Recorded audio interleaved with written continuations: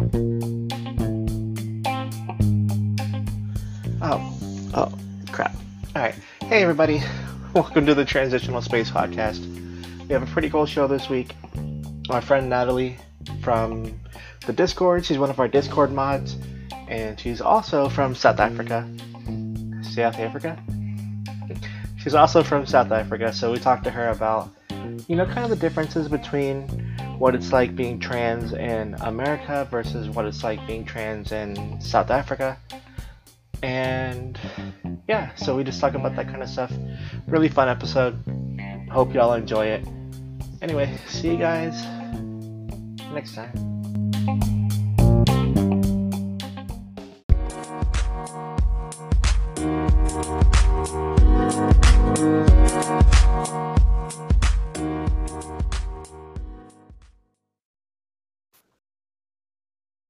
There he is. See, now Craig's in.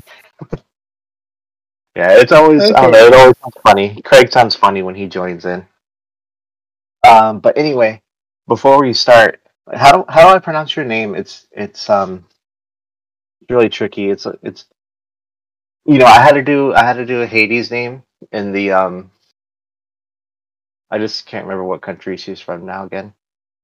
But I had to do it in her accent. But your name it's just Natalie, or is it like Yeah. do you say it differently? Yeah, my name's Natalie Cuthbert. Okay, well, it sounds cooler in the South African. With your Yeah, I mean, I accent. guess that's actually something. I mean, that I wouldn't like. I mean, most countries there's like no one South African accent. I'd say sort of there's just so many cultures in a country. I mean, that's where the whole rainbow nation kind of cliche comes from. Mm-hmm. Sort of just in a sense, sort of it's a very melting pot of cultures in a way.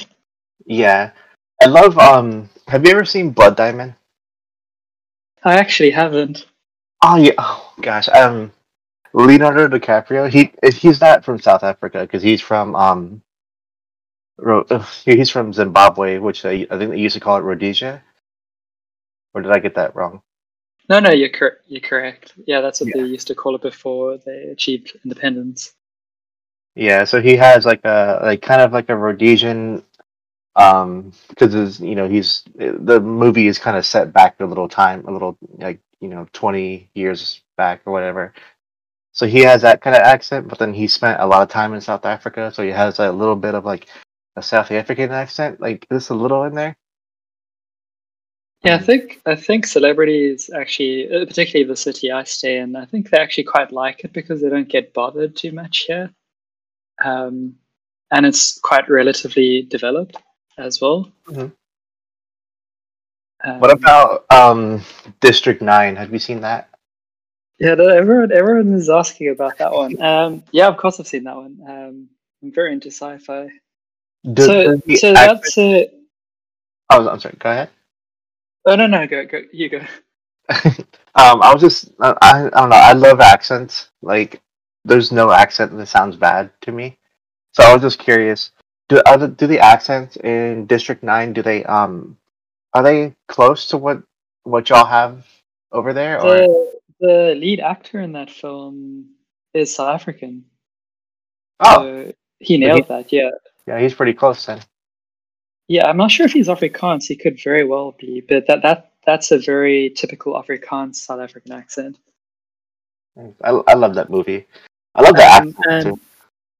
Yeah, what's interesting is I always just wonder sort of what foreigners think of the film because it's actually it's a commentary on, I guess, sort of South African politics in terms of sort of the sort of rampant inequality here. So I guess in sort of I suppose the aliens in that film are almost I'd imagine meant to represent what they called the Swart Gevaar, which was the black danger. There's sort of like a lot of anxiety amongst white people. I think, well, particularly just before sort of the first elections, that sort of when there was this transition of power, that there'd be no place for white South Africans in the country.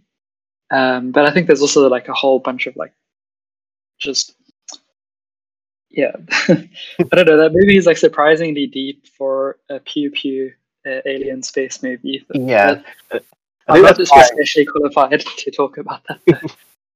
Yeah, it's a really cool movie, and I like how it has like you can just watch it on the surface if you just want to zone out and like, oh, cool, aliens and like fighting and there's action and stuff.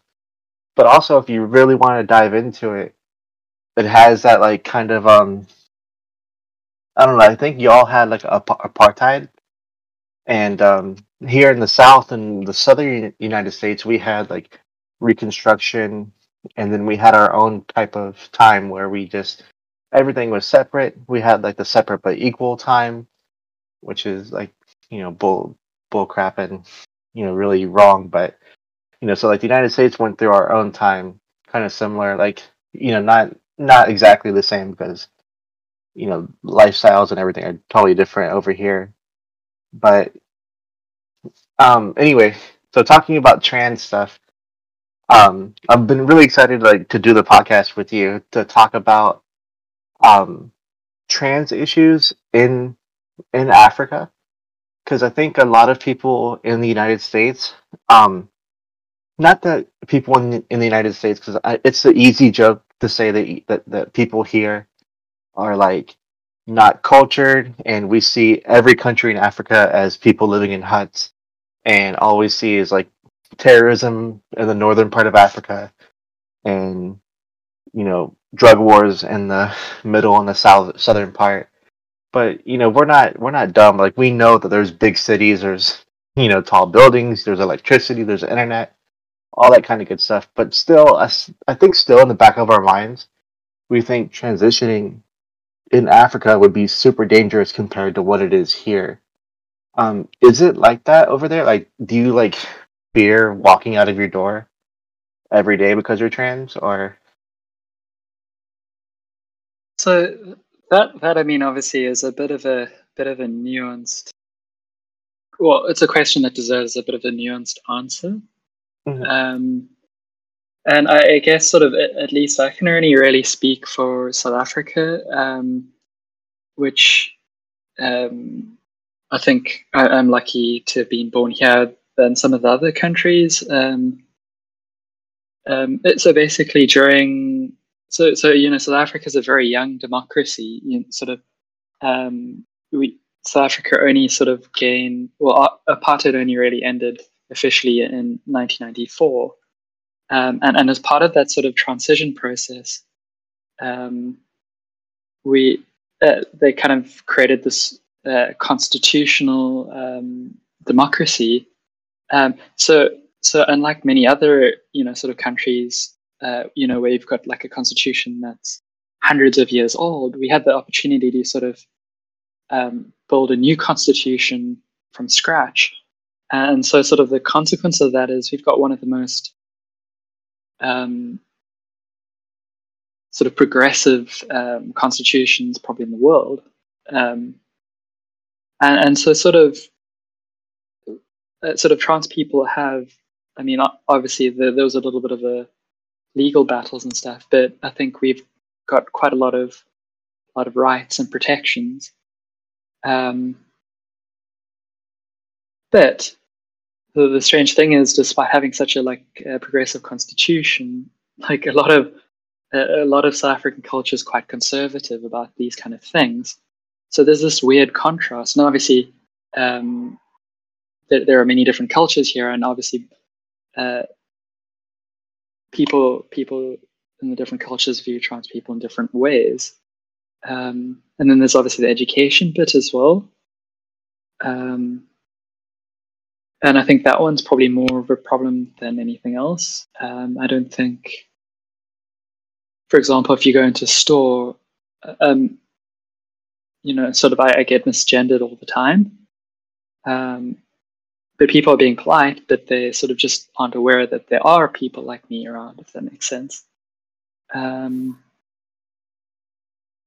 yeah, but I think it's also sort of, I think South Africa is in many ways similar to America. in terms of like healthcare as well. Like healthcare. Like, do you mean like in America, it's basically like like in the we hear in the Discord all the time. Like in the UK, people have to wait years to get HRT. But in America, we can just there are places to get it for free and low cost and stuff. But basically, if you have the money, you can get it next week if you wanted to. Is it the same over there? Like if I wanted to start HRT next week in Africa, I could just if I had the money, I could pay somebody. Yeah, so it's kind of, I guess, a mixture. So if most people who can afford it will use private medical care, and there it's sort of really up to the doctor. So the one that I went to, she herself is trans, and so the steps that I needed to actually get access to hormones was I booked an appointment with her and told her I was trans. She asked if I have sort of friends and sort of just general support. Then she just made me get a blood test, and then I came back, and then she sort of basically just prescribed me HRT, and it was kind of that simple. But sort of, I'm sort of fairly lucky in that I'm sort of I can afford that, and I think for people who can't, there is all of those hoops that you'd see in the UK. I think it can take quite a while. Yeah, like having to wait for the government and stuff. I'm glad that there's some type of informed consent going on over there, and then it still sucks if you don't have the money, you gotta wait, but it is nice in the same sense, like you have that option, you know, to get it. What about like support over there? Like I know like here in I think almost every big city in the United States has an LGBT plus center. Um, so it's like a little community center, nonprofit place. Usually they do like HIV testing for free. They have free or low cost therapy. They let support groups meet there. And so like, do they have LGBT centers in South Africa, or is that like not really a thing? But no, they are. They are. There's sort of also, I know that, for example, the psychologist I go to, she also sort of runs a sort of group therapy session for young trans people at the Red Cross Hospital. So there is definitely some of that. It's obviously just not as probably institutionalized maybe as other countries, and it only really is in the larger cities. But Like, what larger sorry, city? I'm laughing. I'm laughing at this. Someone sent in the channel. It's like a Natalie Wynn meme. Oh yeah, that was me. I put the distresses hissing meme in there. Um, how many big like you have Johannesburg or Jayburg as the locals call it, right? Joburg. Oh, So I was close. that's very funny though. I don't know why. It was just I remember someone I worked with accidentally called it Joburg, and we kind of ruthlessly mocked him for quite a while. So there's Uh, Joburg. What other big cities are there? so Joburg's the biggest in South Africa, and Cape Town is pretty large too. And then you've sort of got Pretoria as well, and Durban. So we've actually got 3 official capital cities, um, which is a little bit strange. Um, it's like very symbolic separation of powers, I guess. Sort of the courts on the one city, the parliaments in the other, the president lives in another place. Oh, okay, yeah, that makes sense. All right, so say say, just imagine if I was trans for a moment, right? I don't have to imagine, but sure. Let's just pretend that I'm trans for a few minutes, and I'm gonna take. I really want to go to visit South Africa one day. Um, but let's imagine that I'm trans and I'm planning a trip to South Africa. Is there anything like that I should like? Because I went to Colombia with somebody that I was dating before, and he told me to kind of like dress like don't wear anything with like logos on it. Don't act American. Um, don't like I when I speak Spanish, my Spanish sounds obviously American Spanish. Um, and like basically he was like, don't go anywhere without me. Um, like that kind of stuff, and dress down, wear plain clothes. Is there anything like that I should do when I go to visit South Africa, or is it just I could just wear like the fanciest dress I want to and walk down the street and have no problems? Um, that really depends on what kind of areas you go to. Hmm. Um, I think so. There are definitely places in South Africa like that, but I mean, the for example, Cape Town, I'd say is like generally pretty safe. Sort of during the daytime, it's you should be like good in sort of the like majority of the CBD. Um, What's yeah, I CBD? think. Sorry, it's, like the central business district or whatever. Sort of where all of the sort of the main sort of city center, I guess. Okay, like downtown Yeah, area. Okay. yeah. I think it's sort of. I think what sometimes happens though is sort of tourists and stuff. Um, it's not that they're like wearing anything in particular or sort of dressing in a particular way or speaking in a particular way. It's just more, I think, letting their guard down, if that makes sense. Sort of if you're walking at night and the street is entirely empty, um, that kind of a thing. Don't letting sort of that's the main, I think, danger and stuff. Yeah, Just and not carrying their being concealed weapon and yeah, yeah. or just being aware of your surroundings, really. If someone starts following you, just like try and find a safe place to like wait until they pass and stuff like that. Yeah. Um,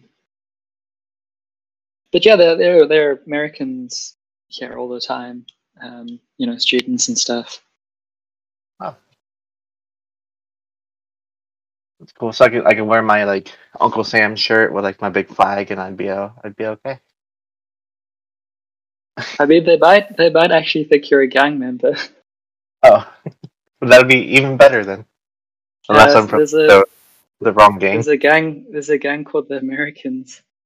Um, Actually spotted a gang member the other day. You can tell because they kind of have a bandana hanging out one of their pockets with the American flag on it. I'm sorry, that just sounds so like I'm picturing like just the most stereotypical Americans like you have like a guy in a wife beater with like hair all over his shoulders and like a beer gut. Like the Americans, like and then there's like a valley girl like on a cell phone with like a poodle purse, and like I'm sorry, that was a bad joke. It wasn't No, fun. it's not those kind of American. um, That's gonna be the name of the podcast. The American what would they call the Americans? The gang called the the Americans.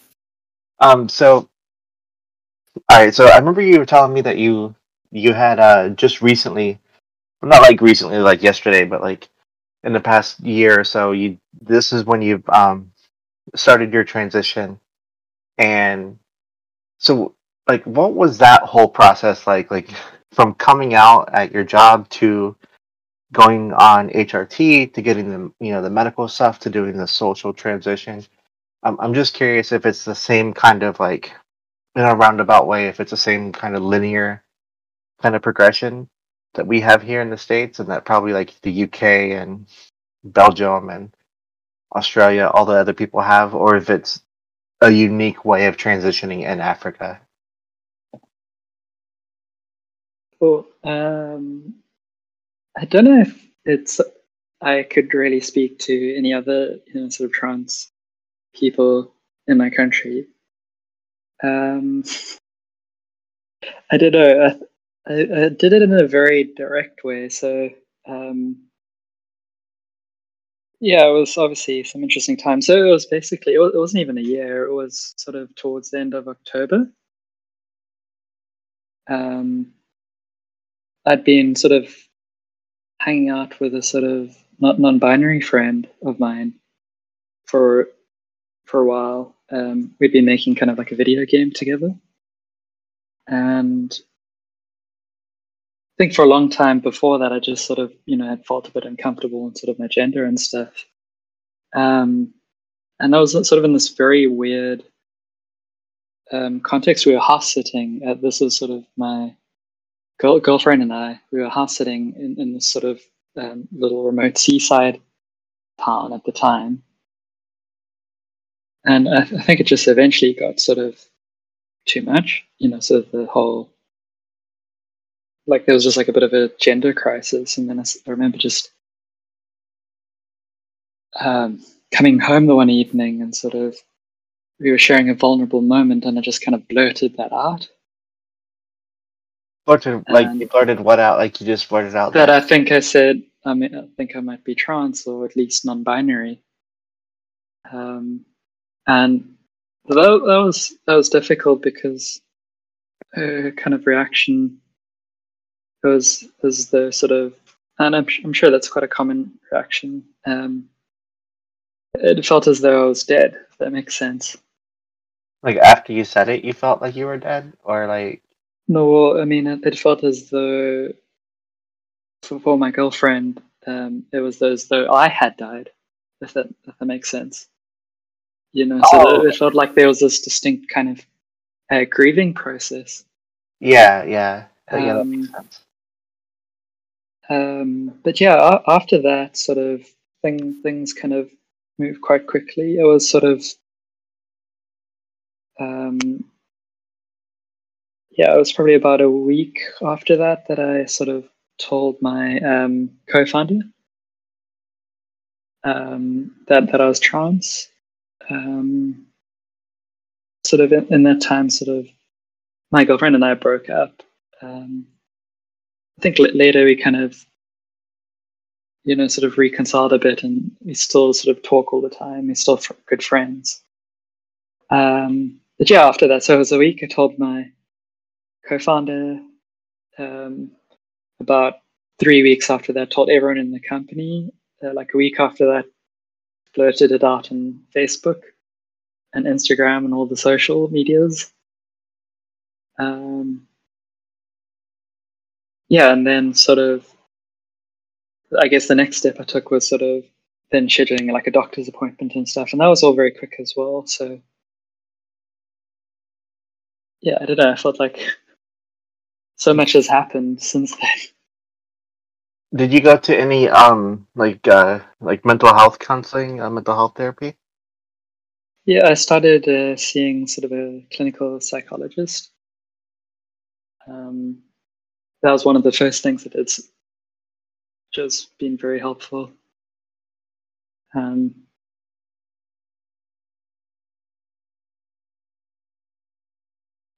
What else, like, how did it, like, okay, so you run a technology company, like a tech company. Yeah.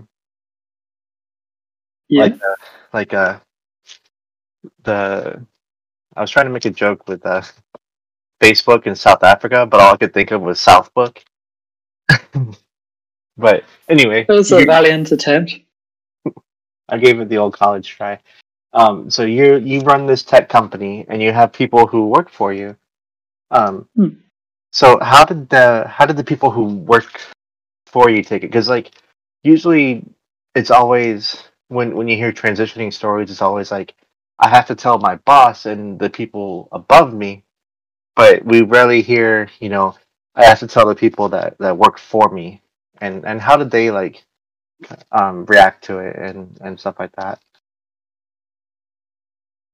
Um, I think it was really positive actually. I mean, I think luckily it when sort of when we were hiring people and stuff, it kind of gave us the opportunity to obviously choose people who not only we thought were going to be good at their jobs, but also just were really nice people.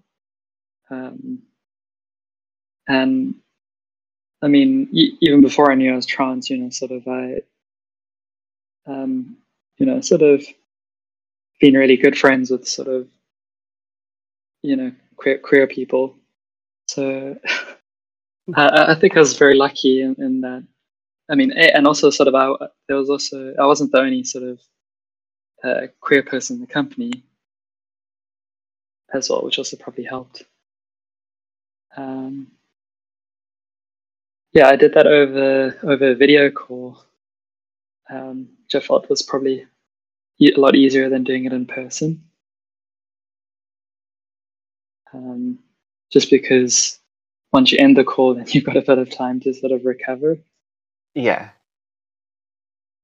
Oh yeah, the one thing I would say, just going back to sort of your original question about sort of transitioning in South Africa, is sort of the education part, and I think that was something I really struggled with,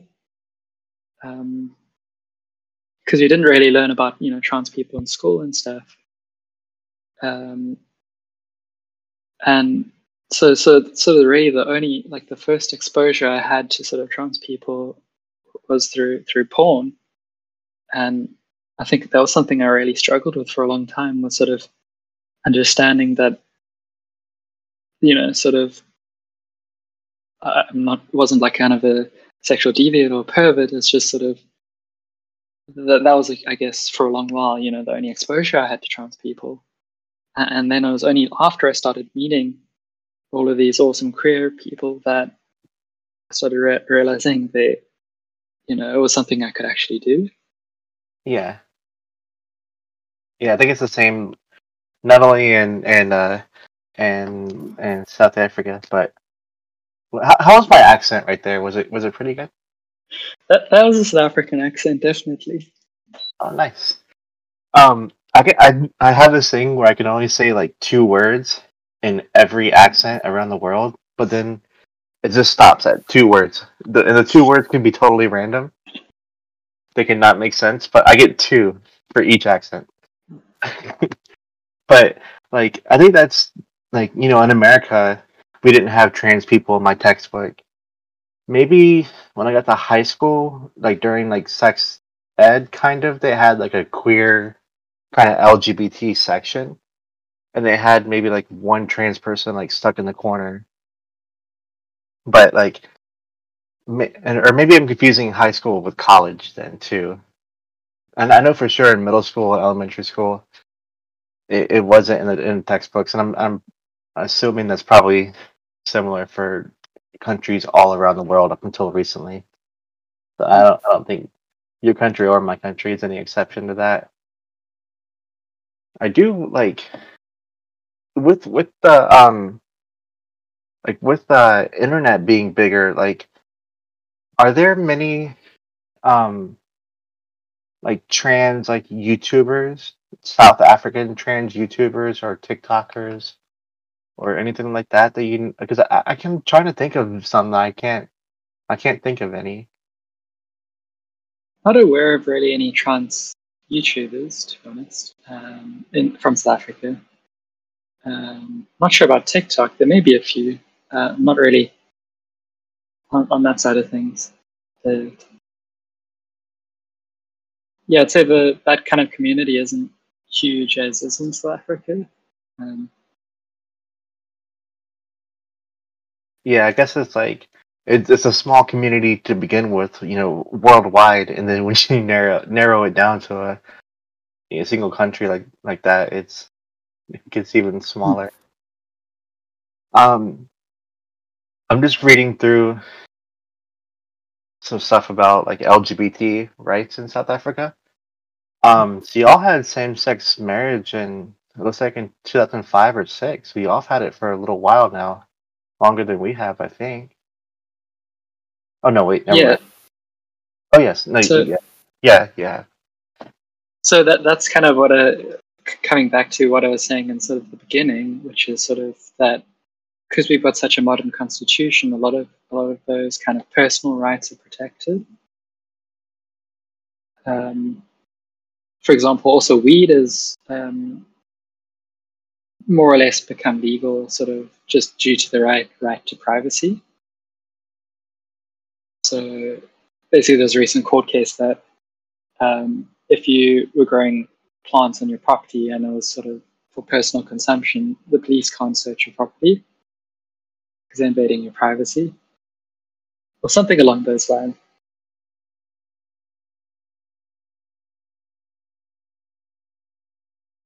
Then I'm reading. Have you ever heard of? Oh gosh, what is this? I gotta pull up the name of this thing. Sounded so like nefarious. Where is this? There's this group apparently in South Africa that um oh gosh, I just saw it and now it's escaping me. I did read though that um there is legislation that allows trans people in South Africa to change their documents, right? So like their driver's license and like your equivalent to like a birth certificate, things like that. Is that true or? Yeah. So the requirements of that are basically you need two letters from some sort of a medical professional, indicating that you started medically transitioning. So that also includes hormones. Um, the main problem with that is just because our bureaucracy is so inefficient, it just takes a really long time, and they often make mistakes. Um, because it's, I guess, a fairly unusual process. So it can take, sort of, you can change your first name very easily, but it can take, up to like 6 months for that to actually go through. For changing your gender, that's even worse. But that's not because of any laws or anything. It's just because there's just incompetence, basically. Yeah. Okay, so I found the name of that group. Have you ever heard of Contra Lisa or the Congress of Traditional Leaders of South Africa? But you're looking at sort of some of the interesting laws there. That's quite a controversial thing. This is an NGO, right? Yeah, this is a non-governmental group. I mean, I'm guessing they have some people in the government who are like a part of this group, and I guess um, there's another group called the UDF that supports them, the United Democratic Front. Yes. So those aren't really, to be honest, anything to worry about. Funny enough, actually, I seem to have visited this Wikipedia page for that group. Yeah, that's actually like the whole traditional leaders stuff. That's a very controversial part of South African law. So there's essentially the role of traditional leaders is enshrined in our sort of laws as well. It's kind of strange. You can basically opt into a second set of laws and sort of subject yourself to, for example, the Zulu king or whatever, who actually, funny enough, died the other day.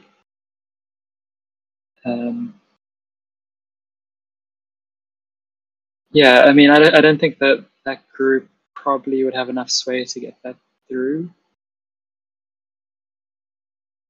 Though, I mean, I don't want to be complacent around that, but Yeah.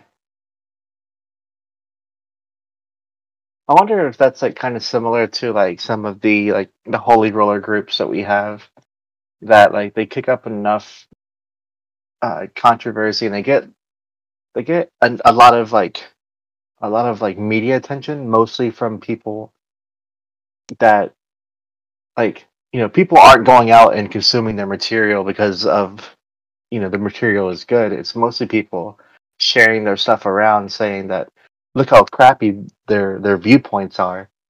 We need to stop this, and then that gets shared more. You know what I mean? Like, so that's how they get their notoriety. It's not because people like their stuff and say, "Hey, let's all support this." It's more of, "Oh my God, these people are doing something terrible. Let's share this around."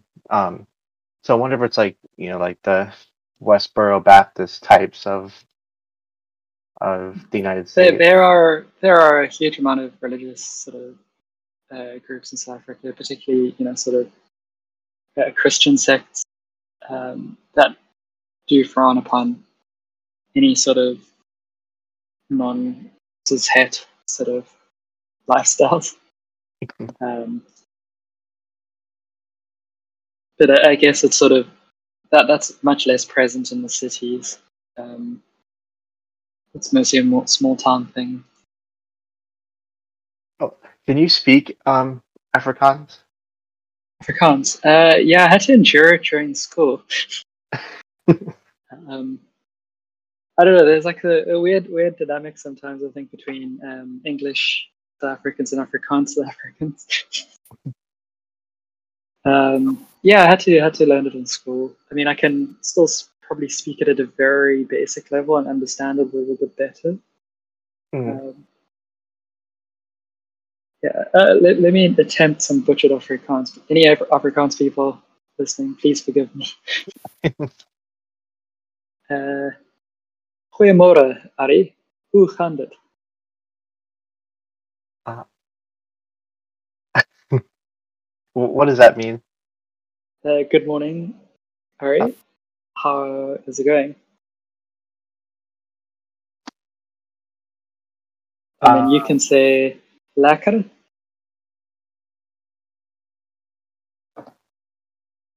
which what means what if I say ik is depressief?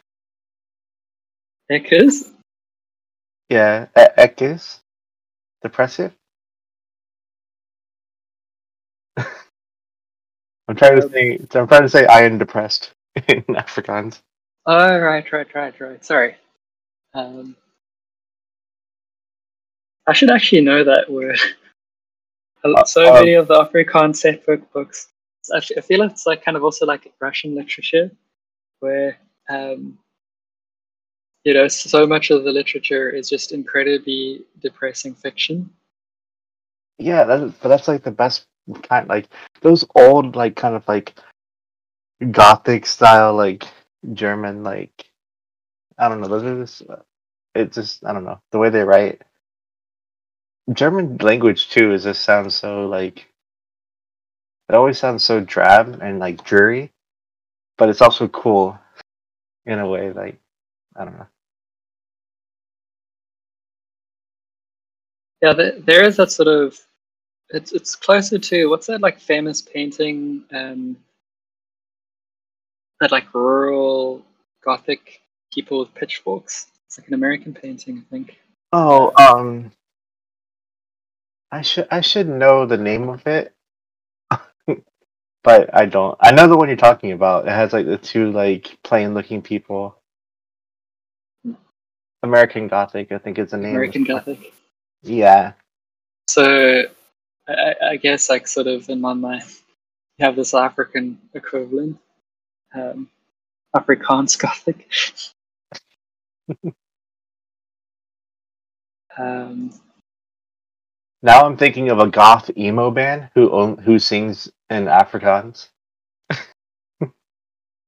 there's actually quite a lot of that. I mean, I think South Africa, when I was growing up, went through this massive, probably like the rest of the world, like kind of very emo phase. Do they do the like the almost like my hair is now, but it's not as like accentuated. But like they have like the bangs like brushed in front of their face, and it's like swept to one side. Did y'all do that over there? Yeah, and listening to My Chemical Romance and Oh yeah, um, like all of that kind of stuff. That oh, was really big when I was at school.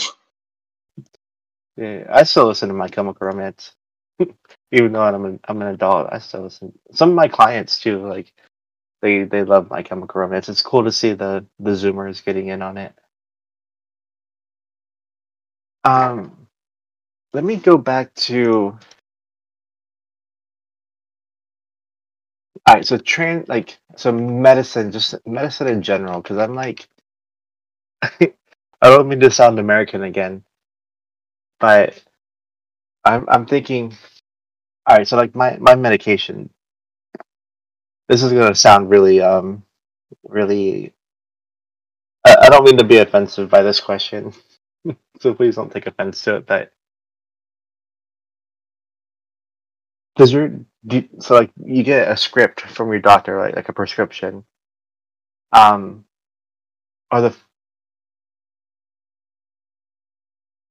the pharmacies like the same that they are here, where you have to like go in and you give them your prescription, and then you wait a few hours, then they just have the medicine right for you, or is it something that they have to like special order? Because even over here, sometimes with like estradiol is not a common like medication unless you're in menopause, so they might have to order it in. Is it like kind of similar there, or So actually, not sure because, like I mentioned, sort of my doctor, my GP is sort of trans herself. Mhm. Um, so she sees a lot of trans patients, and so what she actually did is um, she sort of specially um, has a kind of arrangement with the labs to sort of compound uh, all the hormones that she like gives to her patients. So I actually don't go into a pharmacy to get needles or supplies or sort of any of the hormones. We just go back to her office. oh, that's pretty cool. And then they compound them too. So like um, in America, when you say compounding your medications, that's basically taking like if say I take 10 different medications every day. I should probably do this, but they basically take those medications and break them down and then put them into one or two tablets. Is that what compounding over there means, or?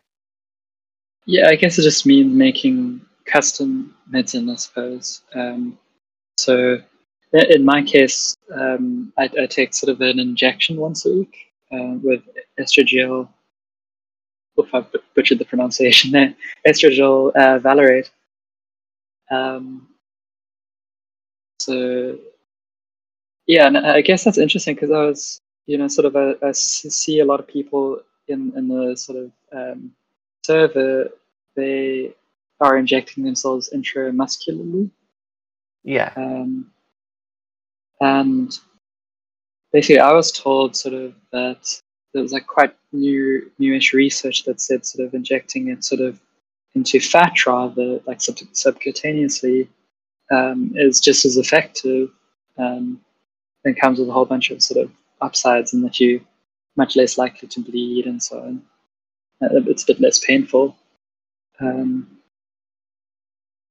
so I was just wondering about that. It seems like a lot of doctors are still telling everyone to do it sort of into muscle, which sounds really sore. It is, yeah. And the needles can be quite big if you have a little bit of like meat to get through to get to your muscles. So if you have some junk in the trunk, if you're doing, you know, um, a butt injection or whatever, um, I can get away with an inch long needle in my thigh, but some people like inch and a quarter, so the needle is quite or inch and a half. Yeah, and going to the muscle too, it sucks unless Yeah. you just Um, stab it in really quick. But with the oh government, yeah, yeah. with the government ones, it's a bit different. So if you go through a government hospital, um, there sort of, I think some of the barriers is just there's a lot of a backlog to get a psychological evaluation. because that's their prerequisite if you don't go private. And I know one other person who did go through the government system, and they seem to be still getting prescribed tablets. But it sounds like they'll eventually switch over to sort of injections. I think the tablets are just sort of easier for the doctors in terms of sort of workload in the beginning. Yeah. I mean, I took tablets for years. I didn't switch over to injections until about a year ago. Yeah. So yeah, I guess the one unfortunate thing is that most of the sort of medical aids that I don't know if that's what is a medical aid a thing in the US? A medical aid, like an assistance device. Oh, okay. Maybe is it a healthcare plan? I think you might call it a healthcare plan. Oh, like an insurance plan? Yes, yes. So unfortunately, unless you go the very, very, very expensive sort of plan, like sort of trans medication isn't covered, which is Oh, a bit okay, yeah. unfortunate. Or sort of operations and stuff.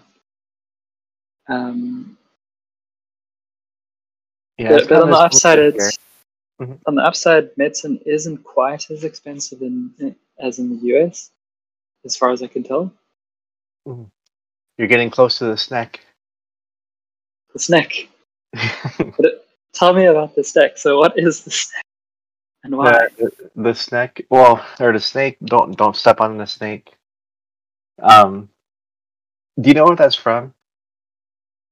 I've seen it around, but I'm actually not sure where the origins of that are. All right, so it's based on a thing called the Gadsden flag, and the Gadsden flag is from. It's from like the Revolutionary times. So basically, uh,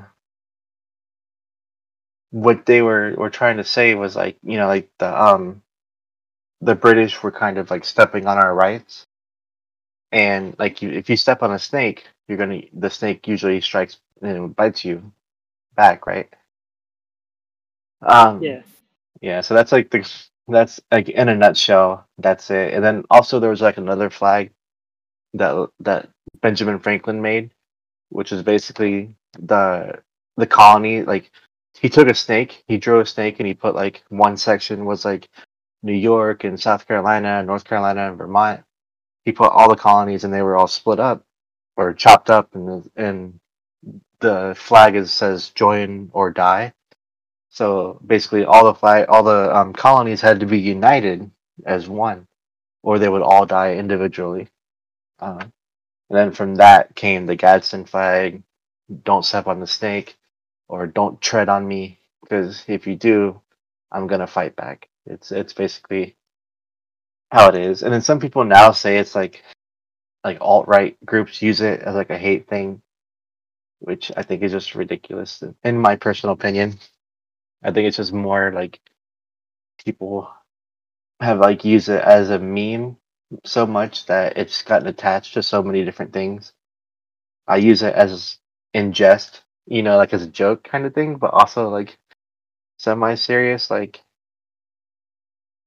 I don't know, but yeah, that's basically the snake. But you were saying like in America, like prescriptions in your country were cheaper than prescriptions in America, and um, my like I was saying like don't step on the snake. Like I was gonna say back like my prescriptions are free. I don't pay anything. For my That's Estrid, interesting. yeah, my estradiol is free. Um, Now some of my medications I do pay for because I have quite a bit of um like medical needs. Like I have my broken back, my broken hips, the stent in my Wait, heart. is this shit all from playing football? No, no. football made it worse because I came back a little too soon. That's why I'm coaching this year instead of playing, so as to like not hurt myself anymore. But like I'm being tested. Like I might have an auto. Like I don't want to get put it too much on me for the show, but like I might have like an autoimmune disorder. So I take a bunch of different medications that I do have to pay for, but the prices for those medications, like my portion of the price is like one is $2, one is $1.50, one's 50 cents. The most expensive one, which is funny, is the one I take for pain, and I used to pay $60 a month for a month supply of that pain medication, and then now I pay $15 for a month supply of pain medication because they switched me to a different medication that was a little bit cheaper. Um, but my HRT meds, like my estrogen, one of my blood pressure pills, um, if I took spironolactone, which I took it again a couple months ago for little bit because my testosterone went up, but Spiro was free, and then also what's the name of that stuff that you take for hair loss? Oh gosh, I'm trying to think of the name. Drawing a blank there. Me too. But anyway, that medication, since it was also like, deemed for my transition, um, you know, men take it all the time for um to prevent hair loss. Can't remember what the name of it, but anyway, that medication was free. So all of my HRT stuff is this. It's free. My therapy is free. The blood tests are Is free. that through insurance or how does that work? um, no, that's through a program that's in my city. So the government pays the government gives grants to different organizations. So the organization that I'm a part of, they do like drug testing and sexual health education. They give pre-exposure prophylaxis, which is like the drug that can help prevent HIV, which I also get that for free. Um, so as long as that organization is doing that sexual health part, then they can use their funds kind of not any way they want to, but like they can kind of like finagle around a little bit. So like the doctor is seeing me for sexual health reasons, but while he's seeing me, he's like, "Is there any other stuff we need to talk about?" And then that's when the HRT stuff comes up and things like that. So um, in America, there's a lots of those kind of things that like they don't get as much coverage in the news, but there's lots of organizations that gets money from the government. The government doesn't give the people directly money, but the government gives grants to these like nonprofit organizations, and then it's up to the people to kind of like locate them and sign up and kind of do that kind of stuff with it. Hmm. But That's very cool. yeah. So people think like America is this like capitalistic wasteland, which I mean, in a lot of ways it is. Like in a lot of ways it is, but on the same side, like it's not as bad as like I always say America is like the easy joke.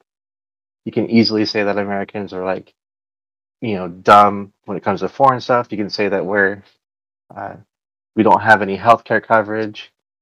But I mean it's not black and white. It's it's there's always gray. So it's but also some cities might not have, I'm lucky because I have that program in my city. Most big cities have a program like that, but if you're like in the middle of Iowa in a small town, you might not have you might not be able to get free HRT, even if you make less money than me because there's just no organization in your area who provides it.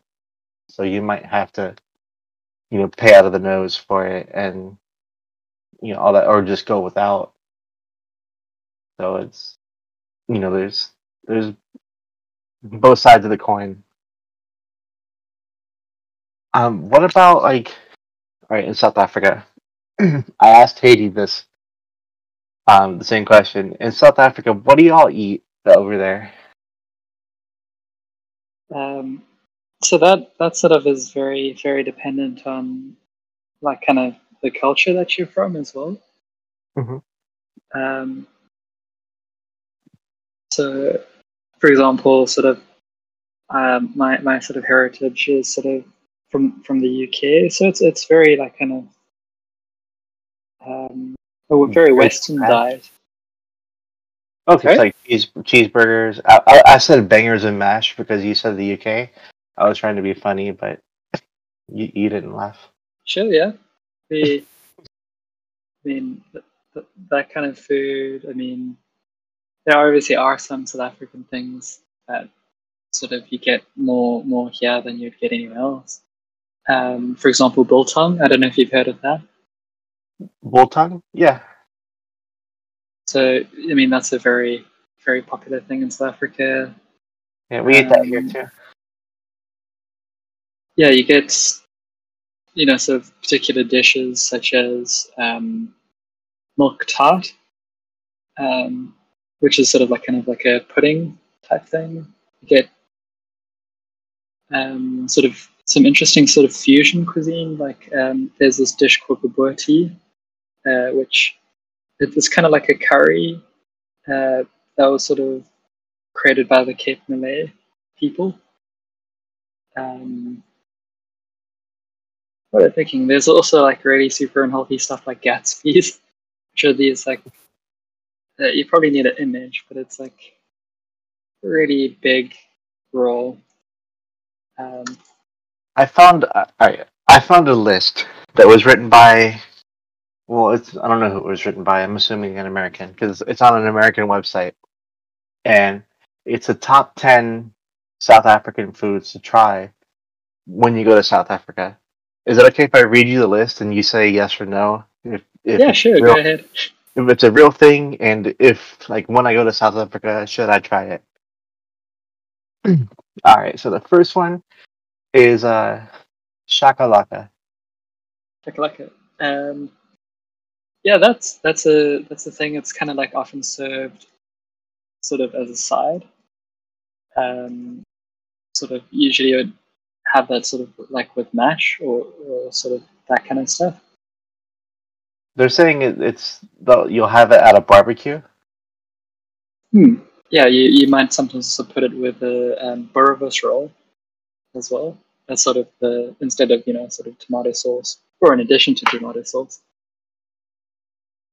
So the next one is biltong. Yeah, that's definitely a South African staple. It's like looks like beef jerky. Yeah, sort of. Yeah. All right. So next, and this one I'm not. I don't think I'm going to be able to pronounce it. It's pot jacos. G Uh, Potjiekos. Pot jacos. uh,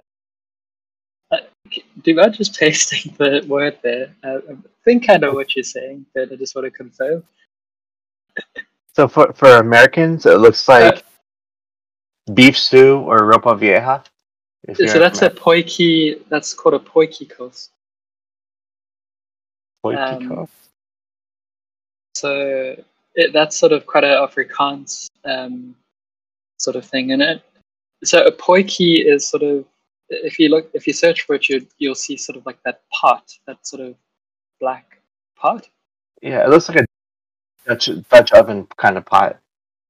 Yeah, so that's usually that's really the only thing that characterizes a potjie is sort of something cooked in that, and it's over an open fire usually. Quite popular, sort of when you're going, camping or something like that. Okay. Um, Durban chicken curry. Yeah, that's. I mean, Durban is well known for their curries. There's quite a large Indian community there, Indians and South Africans. Uh, Yeah, not like Cherokee Indians, but like Indian from India. yeah, so I mean, I think a lot of that was obviously was just due to the history of the country. So there's huge. They're quite naturalized. They're like the Durban Indians are very different to sort of um, uh, Indians from India, if that makes sense. They've got a very distinct culture. Yeah. Um. There's obviously No. lots of similarities, but there's lots of differences too. Yeah. The next one I have is a milk tart. Yeah, it's a milk tart. You should definitely try that. That's pretty great pudding. An apricot blatjing. I'm gonna have to paste this one in the Discord. I actually have not heard of that. Let me do a search here. Oh, it's chutney. Ah, I see. Yeah, chutney is a quite a South African thing. I've just never seen that particular word. Yeah. It, all right. So number 7 is a malva pudding. That's also very South African. That's also pretty tasty. Quite a sweet, sort of baked pudding. Yeah. Usually serve that with custard. Yes, it's comparable to a sticky toffee pudding. What's the next one? The next one is pap. Pop. So that's kind of like a mash, but that's made out of millies.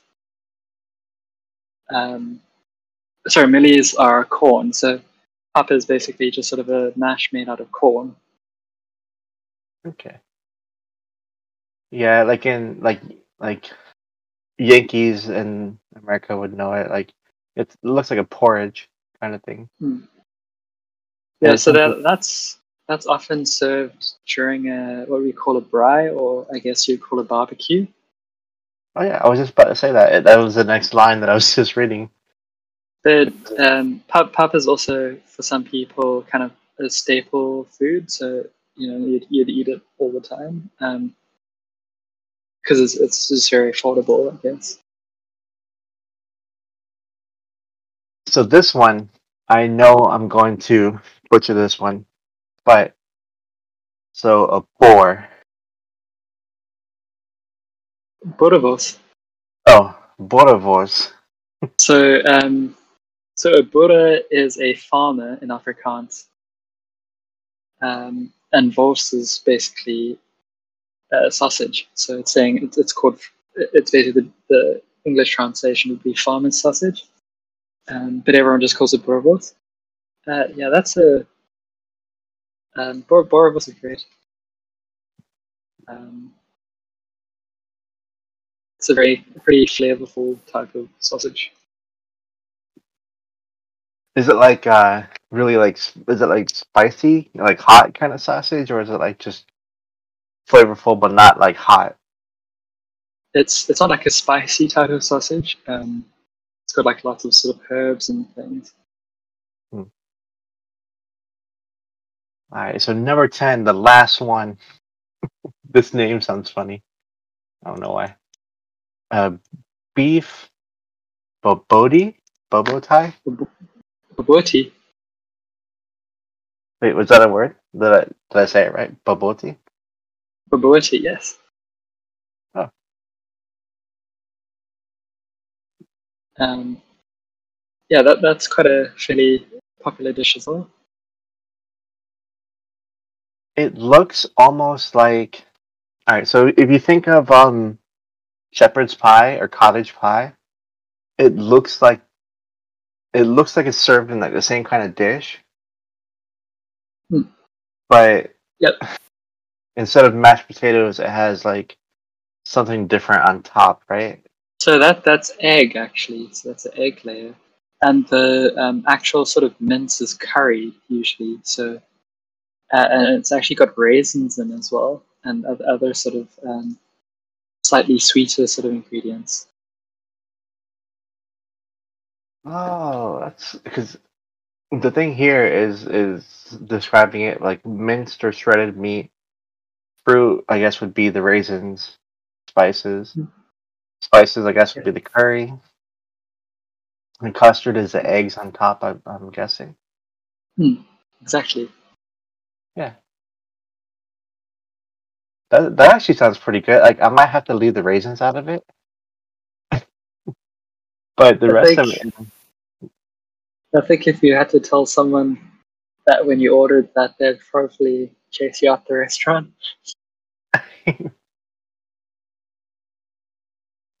When I go to visit South Africa, do I have to know? Um, Actually, while we're talking about that part, I'm just gonna Google South African languages and see how many like languages y'all like. Oh, well, there's like a half dozen. So there's 11 official languages in our Yeah, country. not to brag or But anything. In the yeah, United States, we don't have an official language because we're really worldly, and you can speak any language you want over here. I love, I love. I've just noticed that that's your like catchphrase. What? Not to Not. brag or anything. Oh yes, I love saying that. I also Um, like I also like saying that.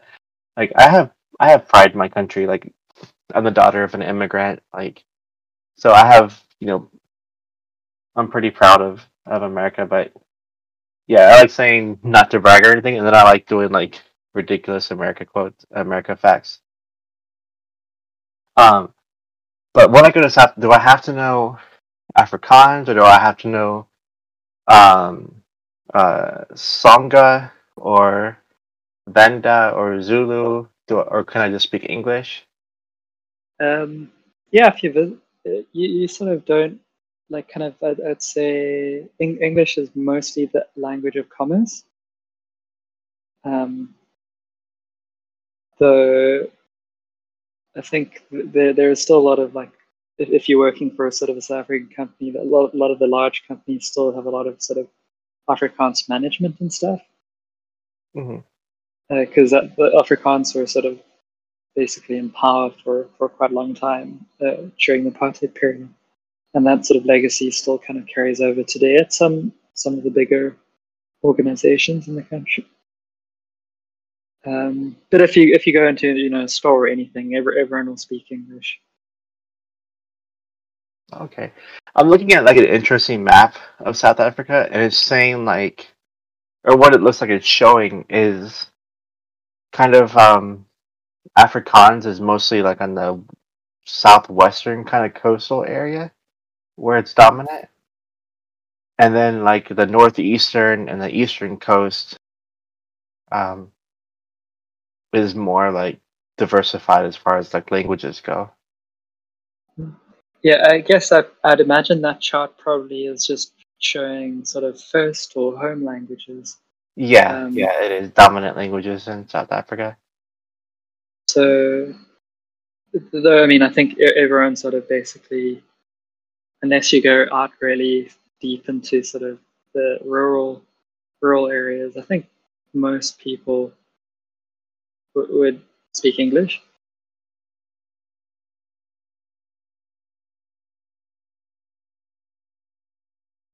Obviously, Actually, obviously people will probably love you if you try to speak Zulu or Afrikaans even. Um, but that's by no means a requirement. yeah, I mean, I would try and at least do like at least get the greeting down and just to be polite because I think a lot of people say it's like appropriation or anything something dumb like that. But like my grandma who is from Thailand and my mom is from Thailand too, but she's more Americanized now. But my grandma, she still speaks Thai. So like if you tried to say hello to her in Thai, like she would like love that. Like it's respectful. It's so. I would at least try and figure out how to say like hello or how are you in Yeah, one I of those guess languages. the challenging thing is also identifying what language someone speaks. If that makes Yeah, sense. Um, like for example, is the person Afrikaans or English? Do they speak Zulu or Xhosa? Um, like that's actually not that easy. Um,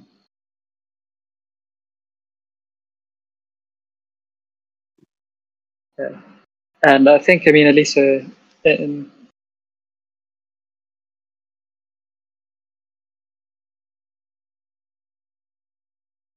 sorry, I kind of lost the thread yeah. there. I think I lost you. Um, yeah, I think the internet is starting to go bad. So let's just if you don't mind, maybe we can do this again because like I love just like learning about not just trans stuff in South Africa, but just learning about South Africa in general. So like if you don't mind, like we could do another podcast again sometime. But Sure, just just need to find times. yeah, yeah. I mean like no rush or no pressure for that. You know, it's just whenever we're both happen to have time or if we schedule time like a couple weeks in advance or something like that. Um, but I do have one more question. And I think we've been talking for a while, almost an hour now, and I know it's late over there for you, so I don't want to hold you up too long. But my last question is, um, when I go to South Africa, will you go on a safari with me? Yeah. Yeah. Do you go on? Do people in like? All right. So when somebody comes over here to Florida, they go like they go to like gator wrestling or they go hold an alligator like with its mouth duct tape and it's been born in like a gator farm. But like do Florida people we see alligators all the time so we don't have to go we like I walk out in my backyard and there's a lake and I see them right there. I don't have to go to a gator farm to see them. In South Africa, is that the same thing? Like you don't have to go to a safari to see the animals. Y'all just have the animals, right? Or No. So it's sort of so most of the kind of animals that you're probably thinking of, such as lions and giraffes and zebras and so on, are those aren't sort of the kind of animals that are sort of just running around. Um, those are all sort of in the sort of national parks. yeah, Um, there's no zebras in Joburg, right? no. Um, yeah, but so that being said, um, occasionally some of these like sort of hippos and things will escape and sort of roam around the town, but not sort of my side of the country. But when I was growing up, I sort of lived in a small town, and we had a really bad monkey and baboon problem. So baboons are actually quite scary animals. They're very big and pretty strong. Yeah. Also have quite sharp teeth. Um, and so they'd sometimes sort of invade your house and sort of there's been like once or twice where you've kind of been like trapped in your bedroom because these like these baboons are sort of eating all your fruit and doing unspeakable things to the walls. Um, yeah, and monkeys as well. Like at school, we always had to like keep our lunch on us, otherwise the monkeys would steal it. Um, That also when you said zebra or zebra, yeah, I used to work at Disney's Animal Kingdom, which is like Africa themed, right? And they since we were supposed to be like everything in Disney is a theme. It's a show. Like so when you're there you have to follow you're not in Florida anymore, you're in Africa. So we had to use African language or you at least say things the way y'all say it. And I was telling this little girl because I was I did like uh events and like activities and stuff. So I was talking to a guest, a little girl, and I don't know why, but I was telling her a little story about um I was showing her a zebra, and I'm like, she's like, "Oh, a zebra." I'm like, "Yeah," and I'm like, "But in Africa they call zebras," and then she started laughing like she had like the loudest laugh ever. Like, what? What is a zebra? I'm like, yeah, that's how they say it over there. I mean, Um, but yeah, on that note, on another bad joke note, it was really fun to talk to you, and I'm glad like we finally got a time to record, and I hope we can do it again too, because Yeah. I like hearing your accent, and you're just really like interesting as a person too. So Oh, thank you. Hopefully, this is the first podcast I've been on, so hopefully there's some trash. There's probably a huge amounts of ums and ahs that you're going to have to oh, wade through if you're being very meticulous about it all. oh yeah, no, I say and ah, and then sometimes my voice gets flat if I'm talking for a while. I've done This is probably like my 500th podcast that I've been on, and I'm still horrible at it. Well, maybe not 500th, but like 35th or something. But I'm still pretty bad at it. So like, um, yeah, it's you did great. So no Thank you. worries. I'd be Almost quite been, interested to know also just about sorry, on an unrelated note, just like kind of the history of this sort of server, because there seems to have been like a few iterations of it. So oh, you of all the seem to Discord be, server. yeah, because you seem to be mentioning another server sometimes, and sort of this was wondering how long it's been sort of like around for, and sort of how that all started, and how you all found one another in the first place. Um, yeah. So the Discord server, Transitional Space. Um, I started that after a really bad breakup. With this guy who I was like head over heels in love with, Colombian guy. Um, but anyway, yeah. Uh, I never really used Discord before, but when I was dating him, he kind of got me into Discord. And then when we broke up, I kind of like secluded myself, and I was for a little while, and then I was like, well, I need to reach out to people. I need to talk to people before I go insane, which I was already kind of insane at that point. Not really, but just really heartbroken. So I created the server. I just started inviting anybody I could think of, and then now I think it's 3 years later. Um, we're at 1,500 people, and I'm working on getting a 501(c)(3) designation, which in the United States that's like a nonprofit. Y'all might call them NGOs. It's like a community, like an organization that helps a particular need in the community, and where like I can accept donations like and give people tax write offs. So it's like a that kind of it's like a government kind of not a government kind of thing, but it's like a setting it up as a business that provides a need for the community basically. So it's come a That's long cool. way in those 3 years. Yeah, it came a long way from me not knowing barely any, well, not knowing any trans people either, because I was like my whole LGBT circle was really small. So now I know 1,500 trans people, so that's all been pretty cool. But yeah, like you've been in the server for like a year now, right? No, no. So I joined at the beginning of this year, sort of quite like close to when Oh, it started HOT. oh, nice. I thought I don't know, for some reason, maybe there was another person from South Africa that I'm confusing you with, and maybe she left. Maybe I'm not sure. I I know did a when I was sharing it on Reddit, and at one point we had like people from like New Zealand. Well, we still have New Zealand, we still have Australia, but we had people from a bunch of people from Africa at one point. Like even a girl like from Egypt, and stuff like that. So yeah. Thanks. It's good to chat, Ari. Really nice to meet you. It's pretty fun. Yeah, nice to meet you, and nice to hear your voice finally too. Yeah. Um, Am I pronouncing your name correctly, by the way? yeah, Ari, or Brittany. Brittany is my government name. I like Ari better, but Cool.